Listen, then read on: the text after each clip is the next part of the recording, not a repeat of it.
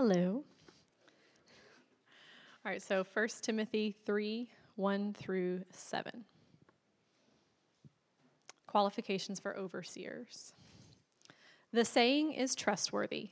If anyone aspires to the office of overseer, he desires a noble task.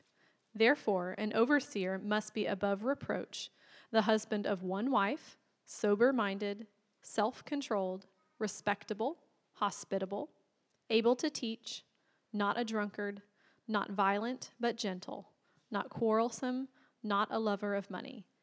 He must manage his own household well, with all dignity, keeping his children submissive. For if someone does not know how to manage his own household, how will he care for God's church? He must not be a recent convert, or he may become puffed up with conceit and fall into the condemnation of the devil. Moreover, he must be well thought of by outsiders, so that he may not fall into disgrace, into a snare of the devil. Pray with me, please. God, we are so thankful for all that you do for us, all that you provide for us, both our families and individually. God, we're also thankful that you provide for us as a church, that you provide guidance, that you provide a standard for leaders for your church. And so, God, we're thankful that you don't leave us alone, even in church governance. God, I do consider it an honor to serve in one of those capacities, and I'm thankful for your provision and your wisdom. God, we pray this morning that you would help our ears be attentive to your word and our hearts be attentive to you. We ask all this in Jesus' name. Amen. Amen and amen. So he said the word church governance. Who's excited? Feels like I'm hosting like a CPA conference for no one that likes numbers. But nonetheless, we're going to do it together. And here's my hope, really. There's a lot of hopes in this. But my hope is ultimately that you would see the value of good church governance. All of us live in homes, and I've said this before, but it was 6 years ago that we preached on eldership. And so it would bear repeating, especially as we got in this room last week, and half of us sat down immediately when it was asked, like, sit down if you've come since COVID. And so that's just 2 years, much less 6 years. And so we need a good understanding of what it is that God qualifies for us in regards to eldership. We all live in homes that have load-bearing walls. You can't move these walls without some significant structural changes. And so that's really the hope of eldership in regards to all these people gathered on any given Sunday, scattered even after we gather together, is what holds all this together. And it's not just the elders. Of course, the Holy Spirit, of course, Jesus himself holds all things together, but he puts before us some good load-bearing walls for all of us to stand up underneath, especially in times of hurricanes and storms and difficulties in life. And that's ultimately what a good eldership will do for any local church. Today, we have an opportunity to ordain our elders. And you might be thinking, if you've been a part of our church for a long time, didn't we do that a long time ago? So what we're doing today is very similar to what we did. However, if I'm going to stand before you with any integrity, I need to let you know we intentionally did not ordain them in 2017 when we laid our hands on them and we approved them.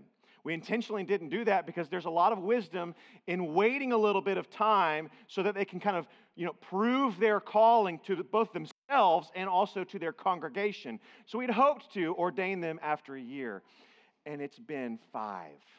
So sorry about that, guys. Whoops. Life happens, right? But we want to make that right. And so for those of us that were around back then, this is going to look and feel a little similar. If you've never been to an ordination, this is going to be really, I think, beautiful. The first time I ever went to an ordination was on a Sunday morning, and they ordained elders. It was my first time at that church. And I just remember thinking, sitting there as a graduate of seminary, thank God there are churches that care about the small things in the Bible, the quote-unquote small things in the Bible. The things that we're not reading in devotional time, they're still faithfully committed to, and they want to make sure that you all have an appreciation for that faithfulness. So today we'll look a little bit like what we did back in 2017 when we presented them in 2017 with our partners and then eventually our whole congregation. But here's the reality of why we need to do this today.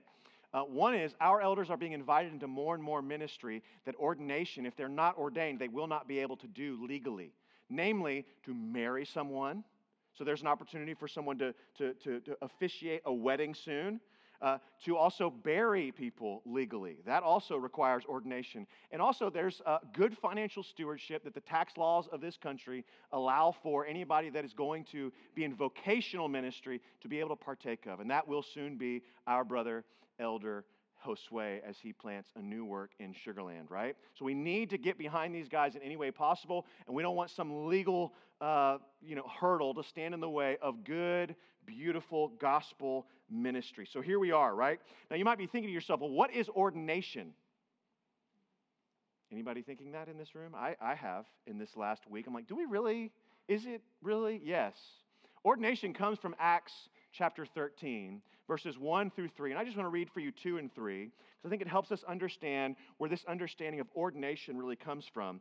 Acts 13, it's going to come up on your screen. The middle of chapter 2 says this: the Holy Spirit said, check that out. There's going to be a lot of teaching today, by the way. There's going to be a lot of real technical stuff today. Less preaching, more teaching. And so I'm going to have to ask you to either pay attention to the screen, take some notes, kind of keep some things sorted. Otherwise, we're going to get a little bit lost. So here we are. The Holy Spirit said, set apart for me Barnabas and Saul for the work to which I have called them. And then after fasting and praying, they laid their hands on them and sent them off. I don't know if you remember last week's main title, but it was sanctified by the word and sent into the world. It's all over the Bible, y'all. Set them apart, consecrate them, and send them out. And here it is again in Acts 13, right? There is a setting apart to consecrating them to a specific work, and the work that we're calling them to and setting them apart for, because we sense the Holy Spirit, having said that this is a unique call for their lives, is the work of ministry. And so some of them will be sent out like Josue, others will be sent right here to stay. For the time being, anyways. Who knows what the future holds? And so this is where we get this idea of ordaining someone to set them apart for this holy, consecrated work, whether it be here or abroad, right? So really, for all of this, my hope is that we would have an appreciation for eldership, but that we'd also have a good definition of what a church leader, church elder should be. Really, I think for all of us, we need to understand what the qualifications of good elders are for multiple reasons. We need to evaluate, if you want to evaluate the health of a church, go see and go interview and go sit down with those that call themselves pastors, elders, overseers. That's one of the first things that many of you will have done when you've come and been a part of this church. They've invited me and my family over, or we've invited you over, and the inquisition begins. And I'm cool with it, because I know that you have a really high standard for church leadership, and so you should. You should have the highest standard of church leadership. So my hope is that you have an understanding of what that standard truly is after today. My hope is that you would hold us as the eldership of this local church accountable to that standard, and that I would encourage you through the Scriptures to have honor amongst the congregation. There are multiple times in the New Testament where it says the position of elder is worthy of honor or double honor. That's a command to the congregation, not just a standard to which the elders are to hold, right? And then finally, I hope that I give you an aspirational goal. An aspirational goal for every man and woman to be able to go, I want to mature into either the qualifications of an elder or the qualifications of a deacon. That everyone in here would go, that's the kind of person that God is calling, or at least inviting everyone to become. And I wonder if we have that on us as far as God wants me to grow in this and to have an aspirational goal unto eldership or deaconship. But today, just eldership. So the first thing I want to do is define an elder. What is an elder? I don't know about you, but my church history is littered with poor examples of what we've called an elder. So I grew up, number one, in the Catholic tradition, and then after the Catholic tradition, when I became a believer, I was embedded in the Baptist tradition. When I was embedded there, I went to certain churches that had deacons, and then there were other churches that I had as elders, but they didn't have both. And usually the deacons served as elders, this governing authoritative body, and there was no deacons to serve or elders to serve because deacons kind of served both roles. It was rather confusing, at least in my experience. And so there's some confusion just in what we have done in regards to elders and deacons. But let me just clarify for you. Elders are exemplary models of shepherding. And they serve by leading. You getting that? They serve the church by leading. Deacons are exemplary models of service. Whereas elders are exemplary models of shepherding, deacons are exemplary models of service, and they lead by serving. An elder serves by leading, a deacon leads by serving. You see the difference there? So that's how we can clarify that. There's two different lists of qualifications for both an elder and a deacon. There are two different offices in the Bible. But then I would also say, not just maybe, titles on a web page are confusing, and so therefore I need to have an understanding. There's also just the practical reality of having an understanding of what a biblical elder is. I remember sitting in the living room of someone that used to call this place their home. And we were kind of going through a little bit of a dispute between what they wanted and what we were able to do. And I remember saying to that family, and I just said, hey, the elders have come up with this decision, and this is where we land on this. And the husband, who was older than us, goes, well, I'm an elder too, and I disagree. And I was like, not quite exactly how that works. Just because you're older doesn't necessarily qualify you as elder and governing authority of a local body. And so even amidst us, it has been a point of confusion. And so my hope is that we would truly get some understanding here. All right, now, are you ready for the nitty-gritty, as our friend Nacho says? The words for overseer, which is presbyteros, I know you were all wondering, what is the Greek word for overseer? It's presbyteros, which is where we get Presbyterian from. Oh, I didn't know that. Yes, it's right there in the Bible. It's presbyteros for overseer. The word for bishop is episkopos, which is where we get Episcopalian from. Oh, I didn't know that either. It's right there in the Bible. These two words are used interchangeably in the New Testament. Presbytery and episcopal are used interchangeably in the New Testament to basically mean the same thing. And then you have a third word, which is usually translated shepherding, which is poimano. It is mostly used as a verb, again, normally translated as shepherd. So let me just show you two places in the Bible, because you need biblical evidence, where this fleshes itself out. First one is in Titus 1, chapter 5 through 7. Going to come up on your screen. This is a foundational passage for our church. Now, not only am I going to help for you to see that these two words are used interchangeably, but you should also just see the qualifications here for an elder. I'm not going to be able to go through this passage later, so just take note in your mind. This is why I left you in Crete, Paul says to Titus, which was an island. He says, so that you may put what remained into order and appoint, notice that elders are appointed, appoint elders, presbyteros, in every town as I directed you. Verse 6. If anyone is above reproach, he's now going into the qualifications of an elder, the husband of one wife, and his children are believers and not open to the charge of debauchery or insubordination. For an overseer, that's episkopos. So I appoint elders, presbyteros, and now for an overseer, episkopos, as God's steward, must be above reproach. He must not be arrogant or quick-tempered or a drunkard or violent or greedy for gain, but hospitable, a lover of good, self-controlled, upright, holy, and disciplined. These two words being used interchangeably by our friend Paul, but also by another leader of the church, Peter. He does the same thing in Peter chapter 5, verses 1 and 2. He says this, so I exhort the elders, presbyteros, among you as a fellow elder, presbyteros, and a witness of the sufferings of Christ, as well as a partaker in the glory of what is to be revealed. Shepherd, poimano, pastor, the flock of God that is among you, exercising oversight, episkopos. Not under compulsion, but willingly, as God would have you, not for shameful gain, but eagerly. I just want you to see, in a world where we are picking apart the Bible to mean different things, if you don't know that's happening within church governance, go look at the controversy around the Southern Baptist Church and Saddleback Church. You can see some controversy about how they're using certain words to justify certain things in the Scriptures and in their own church. In a world where we're in that world, these words are used interchangeably in the New Testament. They are not picked apart to mean one thing or the other, but interchangeably. So as a summary, I'm going to put these words up so you can see them. Presbyteros is overseer, elder. Episkopos is bishop. They are called then to shepherd, poimano, people with an official office, these are people with an official office of oversight of a local church.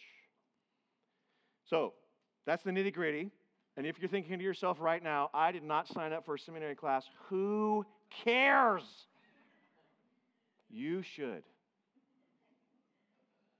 Here's why. You don't know you have really good parents or really bad parents until it matters. You don't know that you have bad parents until you need them and they don't show up. You don't know you have bad parents until they abuse you, and you thought that was normal until you get older. You don't know that you need good parents to do solid biblical things, and then there's a moment of crisis, and those parents step in to protect you, care for you, and do what's right. But if you don't have those parents, it matters in those moments, doesn't it? All of us are in a family together, and we need solid, godly, biblical, ultimately spiritual fathers to help us. Whether it be our own personal crisis or in crises of the local body, these are the people that have the backbone, but also the tenderness to step into those moments when we most need them the most. Most need them the most? Yes. That's exactly what I said. Doesn't make any sense, but that's too bad. Right? I remember, you know this, we always live on mission. We try to live on mission. I've been living on mission with one in particular person, and this is kind of like the importance of ultimately why we need elders, right? Is that she is in a marriage that is not biblical. She was in a marriage that was not biblical. I won't tell you the details as to why it wasn't biblical, but it wasn't biblical. It was defined by the world as love is love, but it wasn't biblical. Okay, y'all getting me now? Okay, she was concerned when she felt like it was time to get a divorce, what her family was going to think about getting a divorce. Now, you might think, like, what's the big deal? You can't be in a family that's not defined as family. It's not possible. And the same thing can be said for eldership and pastors, that this has to be biblically defined in order for God to bless it. We've got to get beyond emotional highs of a Sunday. You go and do emotional high of a Sunday. Hopefully it's here, hopefully it's somewhere else. But at some point, if you're going to call that place your own, you better get into the nitty-gritty on what they value. Not just through their statement of belief, but on how they call and what they define elder and deacon and so on and so forth. So, that is not only the reason why we need this, but it is it is an understanding, a definition of an elder. It is an overseer. It is a bishop. It is someone who shepherds, who pastors someone in a local church with governing authority.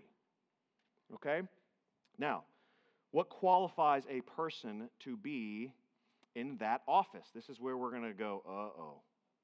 Okay, this is where everybody's going to be like, I don't think I agree with that. But we're going to get to the Scriptures, and we're going to listen to the Scriptures speak to us and govern how we do things, right? What are the qualifications of an elder? This is where we were, 1 Timothy 3, 1 through 7. If you haven't gotten there, please go there. You're going to need to follow along here. Now, in every area of leadership, we try to qualify a leader here at the Grove with 5 C's. Okay, 5 C's is what we try to shoot for in every area of leadership, but especially elder and overseer or deacon, right? So here we go. Those 5 C's are these. There's calling, capacity, chemistry, competency, and character.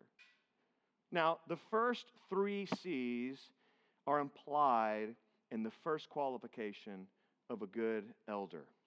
1 Timothy 3:1, the saying is trustworthy. If anyone aspires to the office of overseer, elder, if anyone aspires to that office, he desires a noble task. It is this office of overseer, but it's really this first part of aspiration. That really covers the first 3 C's, as I see it here, of calling, capacity, and chemistry, because you have to work all those things out for someone who aspires to the office of elder. Not everyone, not every person aspires to an office in a local church. And I want to say first and foremost, that's okay. Everyone should aspire to the kind of maturity that these offices require, but not everybody would aspire to the responsibility of the actual office itself. But, friends, there should be more who do. You know, one of the main things that's crippling the local church in America is the lack of developed Christians.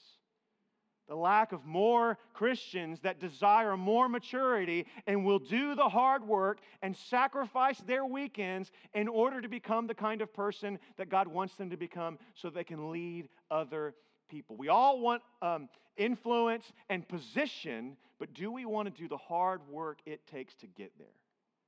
Most of us want a promotion at work. It means more money. It means more responsibility. I would ask, why don't we have the same sort of fire in our bellies for the kind of promotion or maturity and office within the church?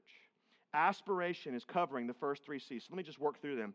One is calling. We have to discern God's will, just like Acts 13, where it said the Holy Spirit said. We have to understand what it is that God wants us to do. This is best discerned, friends, for all of us that want to put God on whatever our fleshly desires are. Oh, well, God called me to do this. God called me to do that. For all of us that want to do that, and we're all tempted to do that, we all are, we have to best discern what God has called us to do within the context of community. So anyone that aspires to be an elder, and they go, well, I think God's calling me to be an elder at this church, the rest of the elders will go, well, we'll discern that together. Does that make sense? Aspiration, calling, understanding God's will. Capacity. There's a relational and emotional bandwidth, right, to pastorally care for others. If you're too busy to pastor, you're too busy. If you're going to be a shepherd and an elder. Chemistry, the relationships with the current elders, and there's a proven desire, a lifelong desire for unity. You're not going to go in and pick apart what they've always done, although maybe that's what's needed. That even if you can disagree, you come together where there's points of agreement and you form like a good parent against some crazy kids. We may disagree behind the scenes, but in front of you kids, we're going to be a united front because if you sniff weakness, you're going to get us. That's what happens in our families, is it not? Elders many times do the same thing. There's also then competency, that there are certain things that an elder must be able to do, and that is fleshed out now in character. It is a life that is an example to the flock. So let me ask you this question before we get through all these characteristics of an elder. There's 14, just in 1 Timothy 3, 1 through 7. Before I get to those, what kind of people do you want leading you spiritually? Have you thought about that in a while? What kind of people do you want leading you spiritually? And the Bible does a great job of helping us understand the kind of people we should want. Okay, some of us will try to qualify the people before us by whether or not they make us laugh, or whether or not they keep our attention, or whether or not they entertain our kids. And that's fine and well, but let's put that on the way down the list of things that actually qualify a good shepherd and overseer. Instead, the Bible says this, that one, they would be above reproach. There in verse 2, right? Therefore, an overseer must be above reproach. What does that mean? There are all kinds of things in the Bible. They use language we don't use on a regular basis, but above reproach means beyond credible accusation. Doesn't mean that an elder won't be accused of something. It's that there's no credible accusation. It is then they are the husband of one wife. This is the most controversial one in all of them. So it feels like I need to explain it. The Bible, the Greek says, a man of one woman, a male of one female. Okay? So, here's where anytime we've ever talked about this is maybe why we haven't talked about this from the stage for 6 years. Anytime we've ever talked about this, people usually get up and leave. Because we're in a world that does not appreciate faithfulness to the Scriptures, and we're in a world that must progress, don't we? So here's what we believe about the Scriptures. Number one, they govern all of life and faith. So we submit to them. What God says, we submit to. Okay? And what's pretty clear here, at least in this particular part, a husband, a male of one female, would seem to indicate that the office of eldership is restricted then to males. I know that's not popular. I know that that ruffles us, our feathers the wrong way. I also know that, like, Carissa and I have had some really great conversations about what this looks like, and we'll continue to have those conversations over time because we want to work all these things out with equitable fairness and as much of a desire to see women flourish inside the local church. Now, I don't know if you saw the stage earlier, so no one's here like pushing our thumb on females and going, no. Instead, we're going, yes. Yes, get on the stage. Yes, read to us. Yes, pray for us. Yes, lead us in song and in any way the Bible would allow us to do. But where it says, that's probably reserved for a male, we're going to submit to that as well. Be like a family. The wife can't just want to be the husband. They can want to be, but it's going to be pretty frustrating. There's only one husband in the family. Okay, it's the same way within the Bible. But that's not the only way that it's a little bit controversial, right? Is it only a married man? It does say a man of one woman. So those that have pursued singleness, are they then allowed to be married? Well, I hope, because otherwise Jesus is out.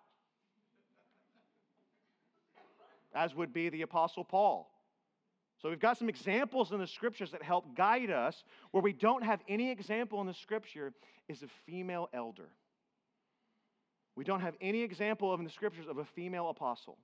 No matter how many times you want to rethink Romans 16. What we don't have is a letter written by a female. We have lots of females engaged in beautiful, flourishing ministry.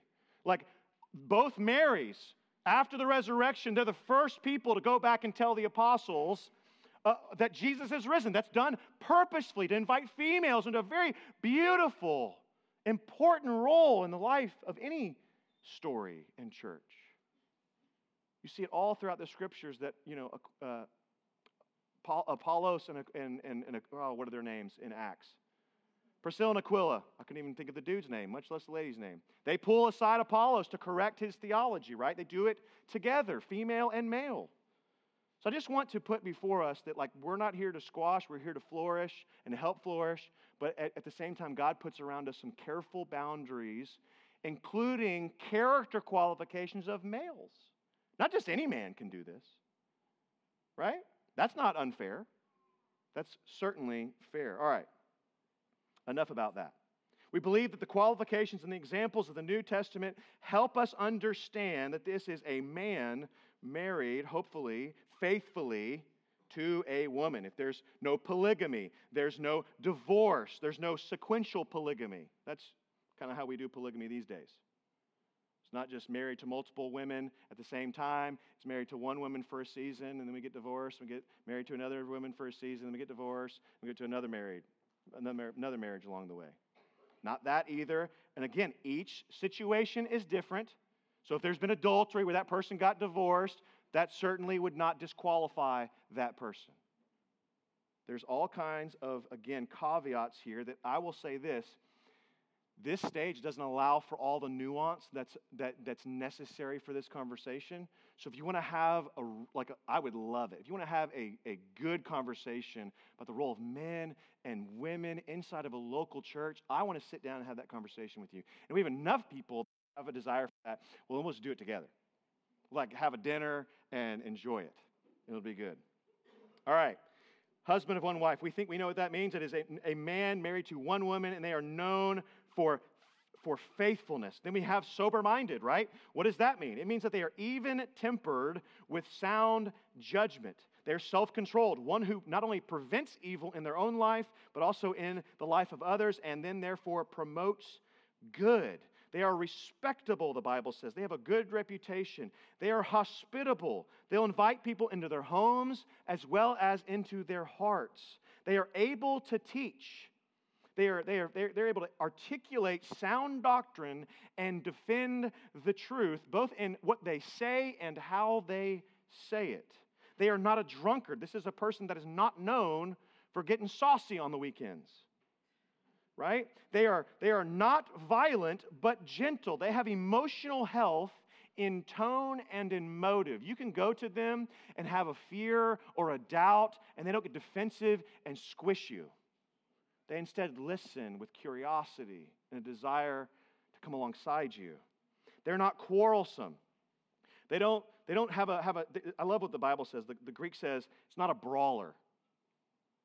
We don't use that word brawler, but someone who's not known for just fighting people. They don't say things provocatively on social media just to fight people. They do that, or maybe they do that, but they do it in order to maybe provoke someone else into deeper thought. But that's not what they're known for, is fighting and brawling, both verbally and physically. They're not a lover of money, right? They're not greedy or manipulative in their motives. Verse 4 and 5, it says, they must manage his own household well with all dignity, keeping his children submissive. And he goes on to say, for if someone does not know how to manage his household well, how will he care for God's church? The Puritans called the home the little church. What they do at home will be how they do it here. It is not to say that elders keep their children submissive no matter what. There's been a great abuse in homes of pastors for many centuries with that bad understanding. It is instead to say, hey, look, there's probably going to be some seasons of rebellion, but I'm going to care so much about you that I'm always going to call you into submission to Jesus. And I will never give up preaching the gospel to you, no matter how many times you say you hate me. There is a pursuit of people and your children. They're not passive. An elder cannot be passive at the home, because then they will be passive in the church. We must be a people that pursue these types of things. They are then, therefore, verse 6, he must not be a recent convert, and the warning there is, or he may become puffed up with conceit, arrogance, and fall into the condemnation of the devil. If you don't know the story of the devil, he was created by God, he was a beautiful angel, and then he was cast out of heaven because of his arrogance. He wanted glory, and it's the same judgment that someone who has been put into a position too soon will then be cast out and shamed for all. That ain't good. And then finally, verse 7, moreover, he must be well thought of by outsiders so that he may not fall into disgrace, into a snare of the devil. That is, lost people are drawn in by this person, not pushed away by this person, by their tone, by their activities, by the amount of hypocrisy in their life, or their ability to just go, yeah, I'm a hypocrite. What else? Just to disarm those that are looking on. Of course we're hypocrites. Of course, we aspire to a level and a standard of righteousness that we yet don't live out all the time. And that's the beauty of these qualifications, is that they hold us to a standard, and there are some things in here that we may struggle with over the others, but that we are still yet going against the standard and for it. So this is what qualified elders should look like. So I would ask you again, what kind of leaders do you want leading you? I hope it's this kind of leader. And now finally, before we actually get to the laying on of hands, what do elders do? I want to go to another piece of Scripture. It's in Acts chapter 20. Paul is saying goodbye to the elders at Ephesus. And as he is saying goodbye to the elders at Ephesus, he has some things to say to them about what they are to do in his absence. It's a beautiful passage. If you've never read Acts 19 through 21 recently, it is really beautiful, very layered and textured and very human. Something that we'll probably experience with our brother Josue when he goes away. That ultimately Paul gets on a ship and they're just weeping and crying as they send him ultimately to his death. Truly, he goes to Jerusalem and he goes, I know I'm constrained and told by the Holy Spirit that when I get to Jerusalem, there's nothing waiting for me except for chains and death. Let me go. Don't break my heart. It's a beautiful picture. But it goes on to say this about Paul saying this to the Ephesian elders in verse 28. He says this is what elders are supposed to do. Pay careful attention to yourselves and to all the flock in which the Holy Spirit has made you overseers to care for the church of God, which he obtained with his own blood. The Holy Spirit has put you in this position. Don't forget that Jesus himself has purchased those sheep. And so therefore, not just pay a little bit attention, pay careful. Examine thoroughly the sheep that are amongst you. So when we first put our elders in place, we gave them 2 gifts. And the first one was a shepherd's crook. To care for, to look after, to pastor like a shepherd. Every once in a while, boop. I raised a hog, and that's how we got them to go where they needed to go, right? It was this little number right here. Little this, little that. When we're shepherding, there has to be guidance. We have to lead them to green pastures. If we just lead them into a pasture that's just been dead for a whole while, we're on the hook for that as pastors and elders. We need to lead them to green pastures where they can feed and graze. And of course, that is not on me, not on any elder, but on King Jesus himself, the good shepherd of our souls. That's where we lead them to go to. I may not have all the answers. Kobe, Chris, Josue may not have all the answers, but Jesus does. And so we lead them as under shepherds underneath the good shepherd to ultimately Jesus himself. Elders are charged to know what's going on in your lives. When we ask questions that go well beyond what you're comfortable with, it's for a reason. We're charged to care and examine carefully the health of the flock amongst us, not just families, not just in points of crisis with our parent, with our kids, but also with you, also with us. We are called to have a steady eye on the state of our souls, and a good shepherd ensures the flock is healthy, so when they see something that is not in step with the good shepherd, they are then compelled by God, by the Holy Spirit, under God's shepherding of us to facilitate health and encourage alignment. We cannot force alignment, but we can encourage alignment. And when there is sin that is public, that is defaming of others over long periods of time, if necessary, we'll step in with church discipline. We don't want to do that. It's not our favorite thing to do. It's why we even call it church restoration. To bring them back to the fold of God, bring them back to following Jesus. Not our favorite thing to do, but this is a good picture. Shepherding, caring for the flock. That's the first thing that shepherds, overseers are supposed to do. The other thing that we gave them, which might be a little bit more provocative, is this.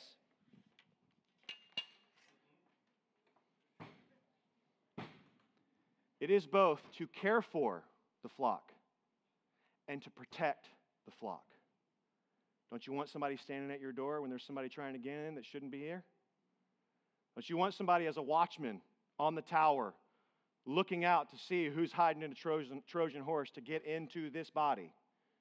That is the role of any good shepherd overseer. Not that we're ready to wield, and you've got to know the difference as a good shepherd. You can't put this on the sheep. That's not okay. But you better be able to discern when there's a wolf in sheep's clothing. And so the Bible goes on to say in verse 29 of Acts chapter 20, he says this, know that after my departure, Paul says this, fierce wolves will come in among you. They will not spare the flock. They will have no mercy. And from among your own selves, y'all hear this? As Paul is writing this and saying this to the Ephesian elders, so now I say to us. Before COVID, there were a whole lot of among your own selves. And after COVID, we don't have a whole lot of that. But it may be coming. It's the standard of the Bible. From among your own selves will arise men speaking twisted things to draw away the disciples after them. Be careful where we lead them. Are we leading people to follow me? Or are we leading people to follow Jesus? Therefore, be alert, remembering that for 3 years I did not cease night or day to admonish everyone a good shepherd will do with tears. Elders investigate claims of false teaching, and following the example of the New Testament, when Paul calls people out by name, sometimes that's necessary. Again, not what we like to do, but sometimes necessary. Jesus describes shepherds and hirelings or hired hands in John 10. I am so grateful. I am so grateful that for the last 5 years, it has been proven. That's the beautiful thing about this ordination, though it is late. That the men that we are ordaining before you today have a proven track record of not being hirelings. Just people that you bring in so that when we're out of town, that they bring in and they kind of watch the flock for you. What happens with a hired hand when a wolf comes to devour the flock? The Bible says, Jesus says, they're gone. They're not standing. They're not going to put their life on the line for your flock, but a shepherd will stand. They have a vested interest in the health of the flock, and they will stand against what comes against their flock. I am so grateful to have labored alongside these 3 men for the last 5 years in this local congregation, because let me tell you this, at every opportunity, they have both shepherded and protected this flock to the best of their ability by God's guidance. There's not a lot of churches that probably could stand up with full integrity to just be able to tell you, these men are legit. And so let me invite them up, and we're going to lay hands on them as a church. So Josue and Kobe and Chris, whom we all know and love, and they have shepherded us, been in our living rooms for the last 5 years. Would you come up, grab a bar stool, spread out? And as you're getting there, let me just speak a word of encouragement to each of you.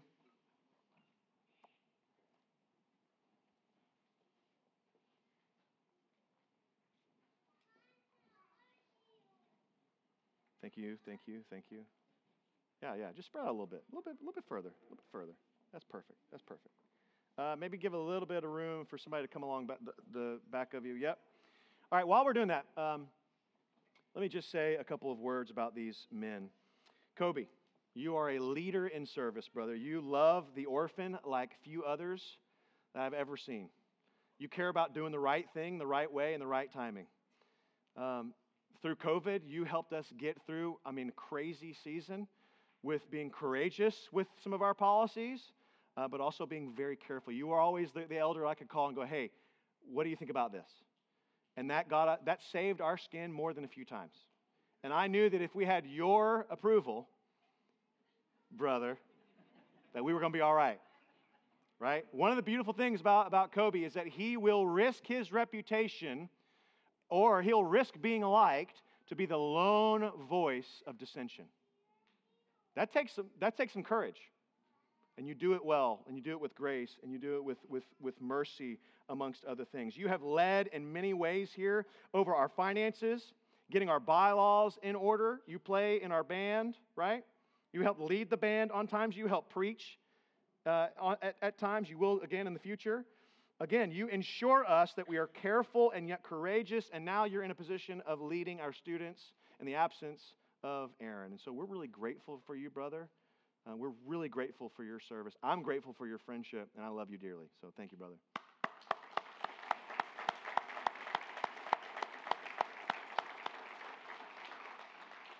You guys lined up in order. This is perfect. I love it. Chris, brother, you are a shepherd of shepherds. I get to do a lot of life with you because our sons are the same age, so we just, do baseball and everything else for as much as we can. But I get to do a lot of life with you. You love the orphan, brother, with loyalty and love. I've sat in many living rooms with Chris, as well as with Kobe and Josue. And in every living room, whether there's tension between husband and wife or tension between you and me, Chris is faithful to do two things really well in every situation, and that is to carefully pastor you, and then after we get done with that, he'll carefully pastor me. You saw that last week at the anniversary lunch, right? He's always good to make sure there's public encouragement of me and of the other elders, right? You pastor and shepherd well. You keep your cool when the heat is turned up in many different ways. So I'm really grateful for you. I love you, and I love our friendship.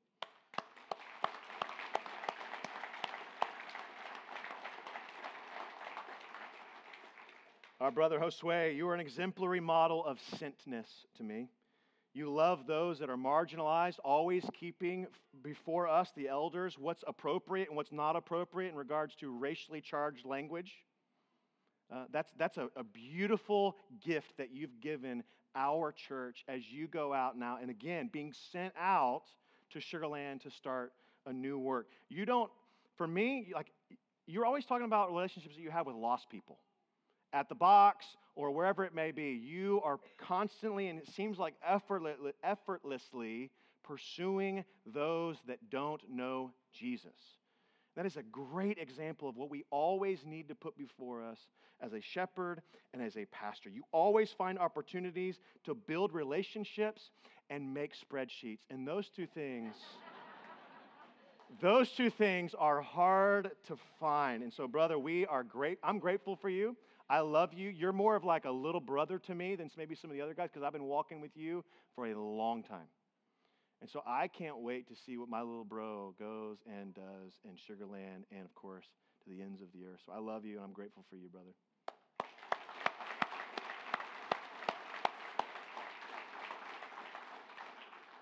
And so now we get to the ordaining part, right? We've set them apart to this work of ministry. These men are truly stand up to the high test of all the qualifications that we've just put before you. And I have no hesitation at all to not only just recommend you to be cared for by them, but ultimately, like, this is a beautiful picture of God's church.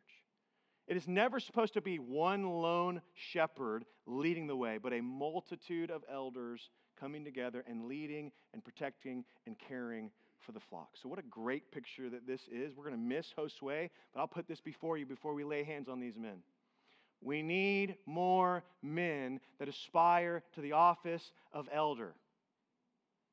As much as you love your job, as much as you love your hobby, even more so, we need people that will be formed into the kind of people that can stand under the high standard of eldership and therefore care and love other people. 3 was not enough to go into this. 4 was not enough to go into this. 3 certainly isn't going forward. So again, I would just say, man, you men need to aspire to this. Maybe not to the office, but certainly to the level of maturity. So here's how this works in the ordaining world. We typically will pause for just a moment, and we will call anyone who is ordained into the ministry to come up and to pray for these men first. And so is there anyone here that's ordained besides me? Raise your hand. My man David Holt, I knew you'd be the only one. So David, would you join me up front? And the band, would you come up? Can you play just a little bit of something on, or put a pad on or something? And just play a little bit as we start to pray. When we get done praying for these men, I'm going to come back up and invite ultimately the whole congregation. All those that would submit themselves to these men as your shepherds, your pastors, your leaders, your elders, your overseers, come up, and I want you then to ordain them. Set them apart in your own heart to honor them as such, as elders that meet these qualifications. So we're going to pray for a minute between you and me. You go this way, I'll go that way. We might meet in the middle here at Chris. And then in a moment, I'll come back up and invite anybody else that wants to participate in the same way.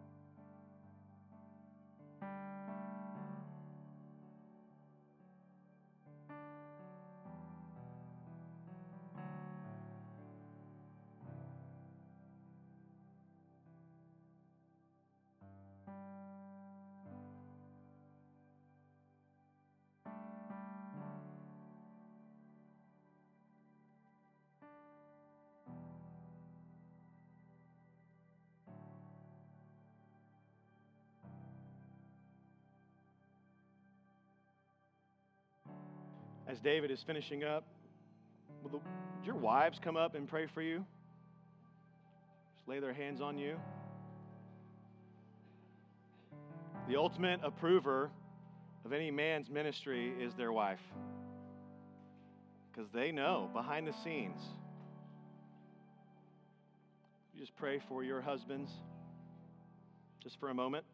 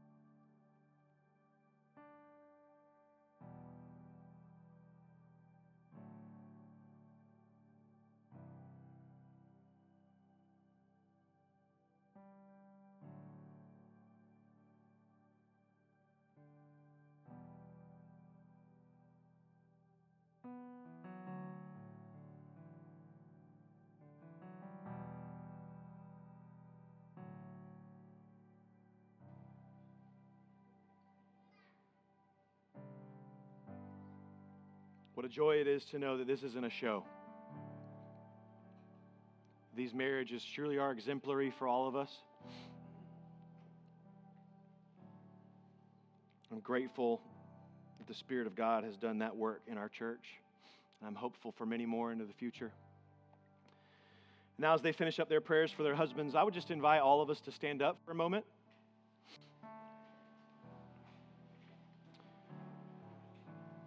And here's what I would just say. If these are not your pastors, feel free to sit back down and pray for us as we go. But if these are your pastors, would you come and take a moment? Just lay your hand on each one of them and pray a prayer over each one of them. We'll just take a few moments to do this. We're not in a hurry. And so, if these are your pastors, would you come forward? Would you lay your hands on them and pray for them?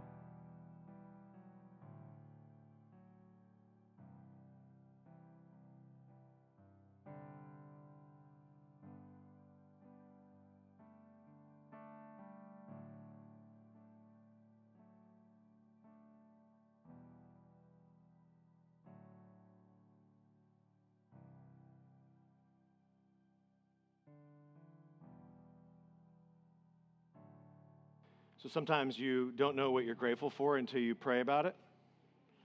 And so what I want to do right now, before at least 2/3 of these guys come up and help us respond in song, just a moment, just a word or two about what you appreciate about Kobe's ministry. Just go ahead, where you're at.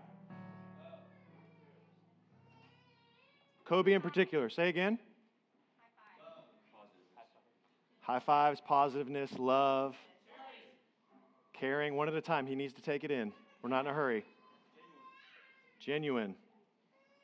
Take it in, brother. What is that? Joyful. Hugs. Welcoming. Leader. Wisdom. Friend. Genuine. Sacrificial. Vision? Yes. Happy Sunday. We're going to end on that because that's his jam. How about Chris? Just a few words about his ministry. Voice? Caring, consistent, steadfast, kindness, love, intentional. I missed one. Genuine. Submissive. Dedication. Loyal. Thoughtful. Welcoming. Persistence. Father. Okay. What? Funny. Multiple from the wife. Multiple from the wife. I love it. All right. Now, Brother Josue, what are some things that you appreciate about his ministry in particular? Drums. Hair. Thought. Creative. Spreadsheets. Amen. Boldness. Strong. Back to back. Knowledge. Loyalty. Bilingual. We're going to miss that. Consistency. I missed one in the back. Compassionate. Joyful. Question asker. What was the other one over here? Faithful. Amen. Well, with that, let me pray for us. You know what? We were going to do a song. I'm sorry. Yeah. So here's what we're going to do. Let me pray for us, then we're going to send us out. Father, thank you for sending us these men in your timing and in your will. Kobe, who showed up and said he found us on Google, which is still a lie, but nonetheless, he's here. Chris, who don't know what he saw when he saw it, but decided to come when he came. Josue, whom I sat with years ago and said, "Who are you reaching, brother?" And he got convicted by that, and now here he is. It's not about them, though. It's not about me. It's not about any people. It is about you, O Lord. It is about the person that all of these people, not just these elders, not just the deacons that also serve without name in many days. It's also about all of us then pursuing you, O Lord, in all of our lives. And so, O Lord, would this be an example of what we can all be as these men then follow you? Follow me as I follow Christ, Paul says. None of us are following ourselves or an end to itself, but instead unto you, O Jesus, do all of our lives pursue. Help us honor these men appropriately, and help us honor you with our lives. In Christ's name do I pray. Amen.